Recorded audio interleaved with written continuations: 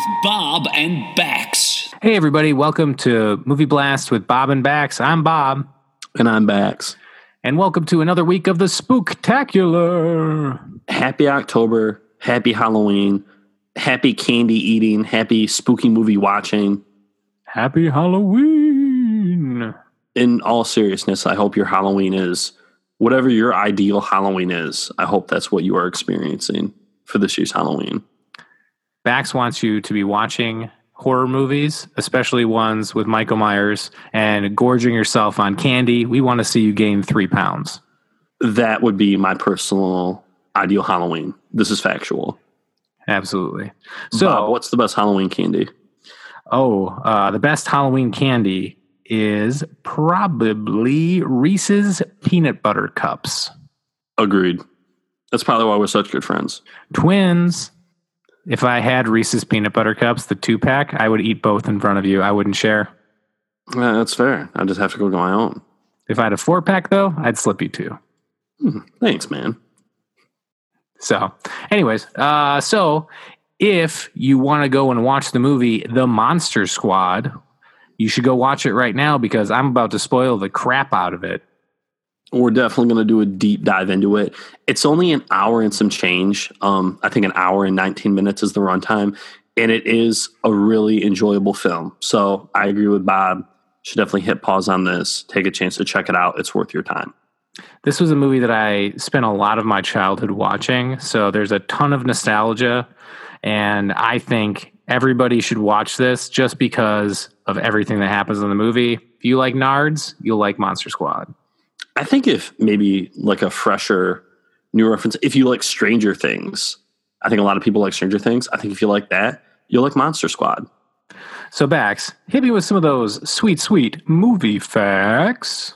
I would love to, Bob. So Monster Squad was released on August 14th in 1987. It was shot on a budget of $12 million. Unfortunately, and this was surprising to me, it only did like $3.8 million at the box office. It tanked. So yeah, and it's a bummer when you see stuff like that, especially like when it's movies that you enjoy. Mm-hmm. But it's still a great film. It was directed by Fred Dekker. And Bob, I think you know a little bit about Fred. You know about Night of the Creeps, right? Which is another film that he did. Yeah. So Fred Dekker, he did Night of the Creeps, which has like teenage zombies that have like brain parasites. He actually wrote the screenplay to RoboCop 3 and got involved with Tales from the Crypt. So he knows spookiness, and it's kind of in his wheelhouse. Yeah, I think also Frank Miller was connected to RoboCop 3. So shout out Frank Miller and Sin City and stuff. Mm-hmm. Yeah, and Fred Dekker and Shane Black both wrote The Monster Squad. And yeah, they also worked on the new Predator that just dropped this year. So I thought that was really cool when I saw that and know that like they're still friends. They still have some kind of relationship. They're still working together this many years later. I thought that was really sweet. Yeah, so you might know Shane Black from Predator, the Last Action Hero, Lethal Weapon movies, and like The Nice Guys was written by him. Yeah, people really dug that flick. Did you know he actually directed Iron Man 3? I didn't know that, no. Man, movie knowledge dropped. Shane Black, you're our dude. Shane Black, you've had a super solid career. Absolutely. So, Bax, let me hit you with the synopsis of The Monster Squad. Man, let's dive into it. So Monster Squad is about a group of kids who discover that monsters exist, and they're the only ones that can fight them. In the beginning of the film, you see that Van Helsing and his group of monster hunters actually fail in trapping Dracula in some sort of portal. We meet the kids at school, and there are 2 of them getting a lecture on how monsters aren't real and how science is super cool. Outside, Horace, the fat kid, is getting bullied by some mean old bully, and he's actually saved by this kid named Rudy, and he makes that bully eat a chocolate bar that the bully had previously stepped on. And so because of that, Horace is like, this Rudy kid's my hero, and he asks him to join the Monster Squad. So Sean, the main character, gets a copy of Van Helsing's diary, which is in German, that his mom picked up at some rummage sale. So while this is going on, you see Dracula assembling a team of monsters to help bring about the end of the world. A man in a police station is killed after he screams that he's a werewolf. You see a mummy escape from a museum. A creature comes out of the swamp to help Dracula fish out Frankenstein's coffin. And Mr. Alucard actually calls Sean's house to try and buy the diary. Sean figures out that it's Dracula because Alucard is Dracula backwards. And he calls a meeting to tell the guys that Dracula's trying to get this book. So he convinces them to take a look at the book and get the scary German guy who's in town to translate it for him. They learn that the forces of good and evil are in flux every 100 years, and the amulet that keeps everything in balance can be destroyed for that one moment. So if the ceremony's completed, the evil guys, Dracula and his monsters, can destroy and throw off the balance of the world, or the good guys can actually open a portal to limbo and send all the evil there. The kids begin prepping to save the world, and they manage to befriend Frankenstein's monster, and he helps them find the amulet at Dracula's home. After escaping from the house, they kick the Wolfman in the nards and burn Dracula with a piece of garlic pizza. The scary German guy actually saves them, and they have the showdown in the town plaza. As the showdown begins, you see the brides of Dracula come, and they're getting staked by Rudy. The Wolfman's actually blown up by dynamite and gets reassembled. Horace actually kills the creature from the Black Lagoon with a shotgun. They manage to open the portal to Limbo, and Van Helsing actually comes back and brings Dracula through. And after the portal closes, the army actually shows up, and they introduce themselves as the Monster Squad. And then they kick out some awesome 80s closing credit music. So that's it. That's what happened to the Monster Squad. Man, solid synopsis. And that's it in a nutshell, man. So, Monster Squad, Bax. What'd you think? What are your first impressions? It's interesting because, like you said, when you were younger, you watched this movie a couple 1-2 times, right? I burnt out that VHS. You burnt that boy out. Shout out VHS tapes. Absolutely. I had never seen it before. And I still enjoyed it thoroughly. One of the big things I think I took away from it is, especially in the month of October, I have been watching a lot of films from the horror genre. And even something that you enjoy, you can get burnt out on it for sure. So I like that Monster Squad has monsters, but it's like fun and lighthearted and playful. You know, I felt like it was like a good change of pace for me. Yeah, the fact that like when you're watching it, it feels like a kid's movie. Like Absolutely. there's not a ton of danger. Like there's spooky stuff that happens. There's a mummy hanging out in Eugene's closet, but nothing happens to Eugene. His dad isn't killed by this mummy. Yeah. And so it really rides that line of just like, what's going to happen next? And the mummy just disappears. Which is something actually I don't like. But how did the mummy get there? Why is he there? And why doesn't he do anything to Eugene? Why doesn't he, why is he there? I don't understand. If it's just like, you know what, we need a scene with this mummy, we'll put the mummy in Eugene's closet. And they're like, good job. Yeah, get him. Yeah, that got past some desks, multiple screening tests. Absolutely. Yeah. So there's a couple moments in the movie that I'm just kind of like, why did they do that? But yeah. But other than that, I absolutely love this movie. This is hands down, every Halloween, I'm watching this movie. What'd you think of so they have the like killer in that, like the movie that he's super interested in watching? Yeah. How did you like that aspect of the movie where the kid's just super obsessed with Stephen King, like horror movies that are slashers, that kind of stuff? Yeah, I loved it. And he wears like a Stephen King t-shirt, right? Yeah, Stephen King rules. Yeah, Stephen King rules t-shirt. Stuff like that, like the little details, you know, I appreciated that too. When they're bringing Rudy into the group and they have to ask Rudy some questions about monsters, because if you're going to be in the Monster Squad, you got to know about monsters. You got to know about monsters. It makes sense. And the question of how many ways you can kill a werewolf comes up. Silver bullet. And then like later in the film, like Bob referenced, some dynamite explodes. Mm-hmm. And it appears for a moment that it's taking out the werewolf. But the werewolf, how would you explain that?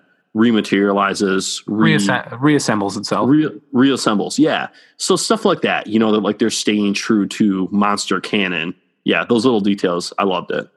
The werewolf in this movie might be my favorite werewolf in cinema. I love that transformation scene when he's inside of the phone booth and he's turning, and they do that little thing where they block the shot for a moment to have him turn, and that just spit comes out of his mouth. Yeah. It's just that as a kid, I remember going, ooh, like I still am just like, that's so cool. So yeah. And like the actor that plays the werewolf, he's so reluctant about being a werewolf, right? Hates it. Yeah. And I like that dynamic. I think that actor delivered really well. Yeah, there's a lot of good acting in this movie. Dracula, fantastic. Frankenstein, a lot deeper than I expected a Frankenstein to be. Absolutely, yeah. He wouldn't talk to the kids at all. Oh, outside, like and there's a thing where the guy who played Rudy is like, I'm cool. I'm gonna go talk to this other actor, and he sat there the whole movie trying to get this guy to engage, and he just went method the entire time and refused to break character. Was Frankenstein's monster all the time, and I'm like, this is awesome. So yeah. Shout out that guy. Mm-hmm. Is it Tom Noonan? Do you think that's how you pronounce that? Absolutely. Yep. Tom Noonan, much respect. Mm-hmm. Yeah, and he's actually had a good career. Like, he's been in a bunch of other stuff. He's a character actor. Like, you'll now that you know this guy, you'll see him in other stuff. It's always fun when that happens. Like, you start to recognize someone. So I think we can agree that we both like this movie. What would have you done differently? Considering how much I enjoyed the film, it's hard for me to think of things that I would change. I can always use some more Creature from the Black Lagoon, just because the Creature from the Black Lagoon is my favorite Universal monster. But outside of that, like on a more serious note, I did find the relationship between Van Helsing and Dracula kind of hard to follow. Did you have a hard time with that, or did you feel like it was easy to track for you? For me, because I've seen this movie a ton, like the relationship between Van Helsing and Dracula is Van Helsing was there 100 years previously to open the portal to get Dracula sucked in there. He botched it. He got sucked in on accident. And so Dracula is actually trying to do the other half of it, which is destroy the amulet and get evil to take control of the world. Okay. And so like that's kind of in that when they're sitting there eating pie talking to scary German guy, that's what they're talking about, is that relationship. So it's easy to get lost because they don't beat you over the head with it. And it is kind of cool that Van Helsing shows up and gives him the thumbs up. Like, I got him. Yeah. So, I mean, the beginning and the end of the movie, they do tie together using Van Helsing. Yeah. And if that's the only thing that I can think of that I would have changed, I think that just reinforces that it's a good movie. What do you think about the crayon note to bring the army there that Eugene writes? I like it as a plot device, just like the playfulness and like goofiness of the whole film. And then the army showing up at the end, and how you noted like they intro themselves to the actual military as the Monster Squad. Yeah, they're like, who's in charge here? And Sean's like, I am, sir. We're the Monster Squad. Like, yeah. It's ridiculous. And when they're the Monster Squad at the end too, it's everybody, right? Like scary German dude, like the sister, like everybody. They're all in the squad now. Yeah, the thing that I caught this time that I've never caught before is scary German guy throws Van Helsing's diary up in the air and just chucking it up like it means nothing. In 100 years, the same thing's going to happen. They're going to have to read from that book. So he just really just messed up. People in 2087, like, man. Yeah, we'll be fine. Yeah, we'd be all right. Yeah. I'll be a robot by then. Man, can you think of anything that you would have done differently with the film? Yeah, I mean, so the things that I would have changed would be that I would have removed the storyline where his parents are getting in therapy, getting a divorce, that kind of stuff. Like, I think that doesn't really need to be in the film. Like, I get it, but I mean, a lot of people have relationships troubles. It would have been more interesting to me to have the mom and dad completely anti, like, monsters don't exist. Like, that would have been more interesting to me. That dynamic between child and parent would have been cooler to explore than to actually have mom and dad having relationship problems. Like, because he's like, oh, why are you guys fighting? So I can totally see that. Yeah. So a thing that I really liked, that I loved about this movie, is that the intro, like the Van Helsing stuff, where they've got like the super spooky music. He's in there just killing vampires with a crossbow. Skeletons are coming to life. The ground's opening up. Like, that is super cool to me. Like, it just sets the film off wonderfully. Yeah. So I really liked all of the practical effects that are in it. I like the mummy. Like, the mummy looked really great. Everything in this movie looks great. Like, all of the monsters look awesome. Absolutely. So, Bax. So, Bob. If you had to give this movie a grade, A to F, what are you giving it? I'm giving it a solid B+. Why is that? I think for what this is, it's super well executed. Like, it's a good example of a movie targeted at people who enjoy movies. So obviously, like, Fred and Shane enjoyed the Universal monster films and enjoy the genre, right? Mm-hmm. And just the fact that it uses the monsters, but it stays family friendly. You know, it's fun, charming, like even cute. So the fact that it has those traits, but there's monsters in the mix too, solid B+ for me. Absolutely. Yeah. I think if I had to give it a grade as well, I'd also do B+, because I know that nostalgia makes me want to go it's an A. But it's not an A movie. And I always have to tell myself that this isn't a classic. This is a Bob classic. This is something that I love, and it gets that B+. Almost an A-. But B+ for sure. A-.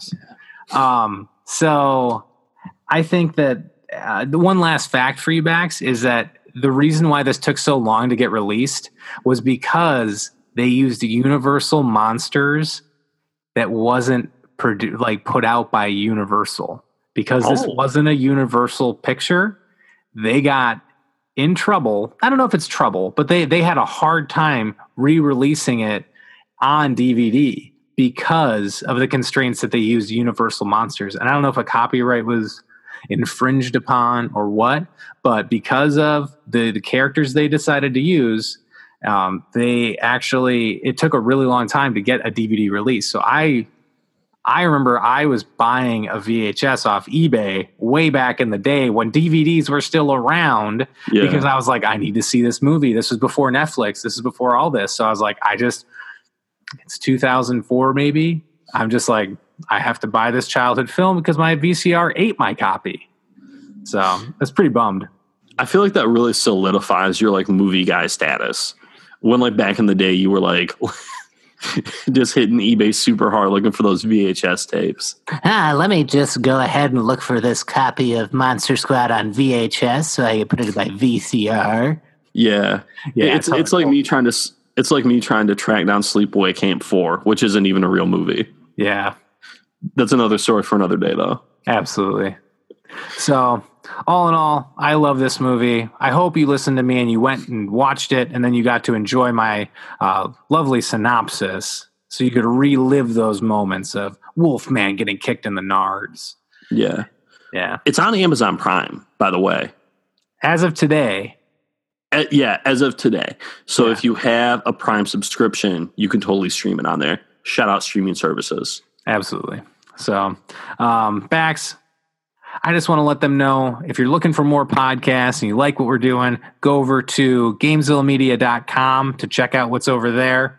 And they also have a Discord thread. So Bob's there, I'm there. There's a lot of other nerdy people there. Any nerdy interest that you have, there's probably somebody in the Gamezilla Discord that has the same interest and would be down to talk to you about it. So yeah, you can come through there, talk to us about movies, talk to people about games. And you can also catch us on Instagram. That's another way that you can interact with us. Movie Blast Podcast is us on the gram. If you leave us a comment, we're totally going to hit reply and engage with you that way. If you want to come by, leave us a follow, see some pics, stuff from movies, some cool shots. We'd love to interact with you there too. Absolutely. And if you are on the Discord, go ahead and tell us what your favorite spooky movie is. Happy Halloween. Better yet, who is your favorite Universal monster? I would love to know who people's favorite Universal monsters are. Yeah, both of those. Answer both. Creature from the Black Lagoon. That's a mighty push. I'm Wolfman, 100%. It's a good pick. If you had to choose between, if you're either a werewolf or a vampire, what do you become? Vampire. You're gonna kill people. You're gonna drink people's bloods. Yes. Fair enough. I feel like the werewolf thing is like you have to have that internal struggle with like yourself and your werewolf self, right? And like have to go through like the transformation thing. I feel like once you become a vampire, you would probably like come to terms with being a vampire, right? At least like that's how I'm coming to that conclusion myself. Yeah, I'd be the Brad Pitt vampire, just sad and crying that he's a vampire and just eating rats. And be like, I can't eat you. That'd be my gimmick. All sorts of vampires out there. And if you are a vampire and if you're looking for podcasts, go over to gamezillamedia.com and check them out. And join the Discord so you can tell us, how's it like being a vampire? What job do you have? Other stuff. We want to know. That's it. Cue the music, Bax. Well, that's a wrap. Well, see ya.